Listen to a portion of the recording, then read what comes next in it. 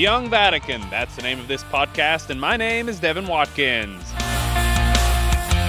We're over the hump at the Synod of Bishops on young people. It's day 12 of 22. Some of it's been quite difficult to understand. That's Sebastian Duo. He's a young Catholic from Australia, and he's right. A lot of what's been said at the Synod isn't easy to understand. All human life needs a manual. Cardinal Peter Turkson there. He says life should come with a manual. So this is what we're doing at the Synod. We're helping the young people write their manuals of life. That would be helpful. Every child growing up needs a guide to help them orient their life, discover what their options and discover their revocation. So the Synod is just one. Their own attendance to universities and other things in society all will contribute to helping manuals of life. So what's the Synod supposed to help young people do? To enable their life succeed and succeed in a way that is meaningful to society and that brings fulfillment to their own lives. Turkson says another cardinal has a helpful message. Henry Newman said that God has created me to do some definite service.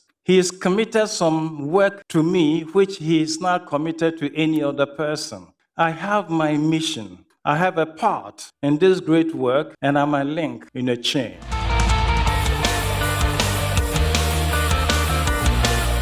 All the meetings going on here at the Synod of Bishops have a single purpose. That's to produce a final document that'll be sent to Pope Francis. The Pope will then use it to write a letter that's meant for the whole church. We need to speak to young people in the language and in the forums that they're comfortable with, using terms that they understand, using things they're familiar with, like social media. Sebastian there again, he says the Synod's message has to be communicated clearly. And not being scared to change the language of the church and to change some of the words that we use, not to dumb it down and not to diminish the value of what we're saying, but just to make it more accessible and more relevant. You know, it's about giving them the truth of the gospel and the truth of what the church is, but in a way that actually makes sense. So Sebastian, what young people are you talking about? The young people who are disconnected from the church, who don't see it as relevant, who feel like it doesn't have anything to offer them, they're the main audience. They're the people that we need to capture the realities of, capture the opinions and the perspectives of in this document, so that we can best accompany them and best cater to them in the future. Accompany them, huh? The church has always been about accompaniment and actually walking with people, actually building relationships with people and actually having conversations and loving each other.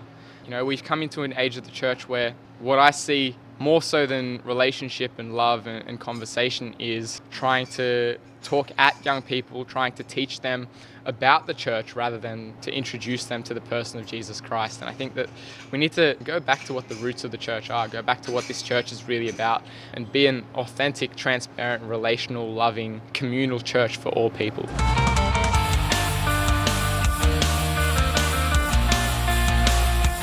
There's a lot more happening in and around the Synod Hall in the Vatican right now, and I will be back with more.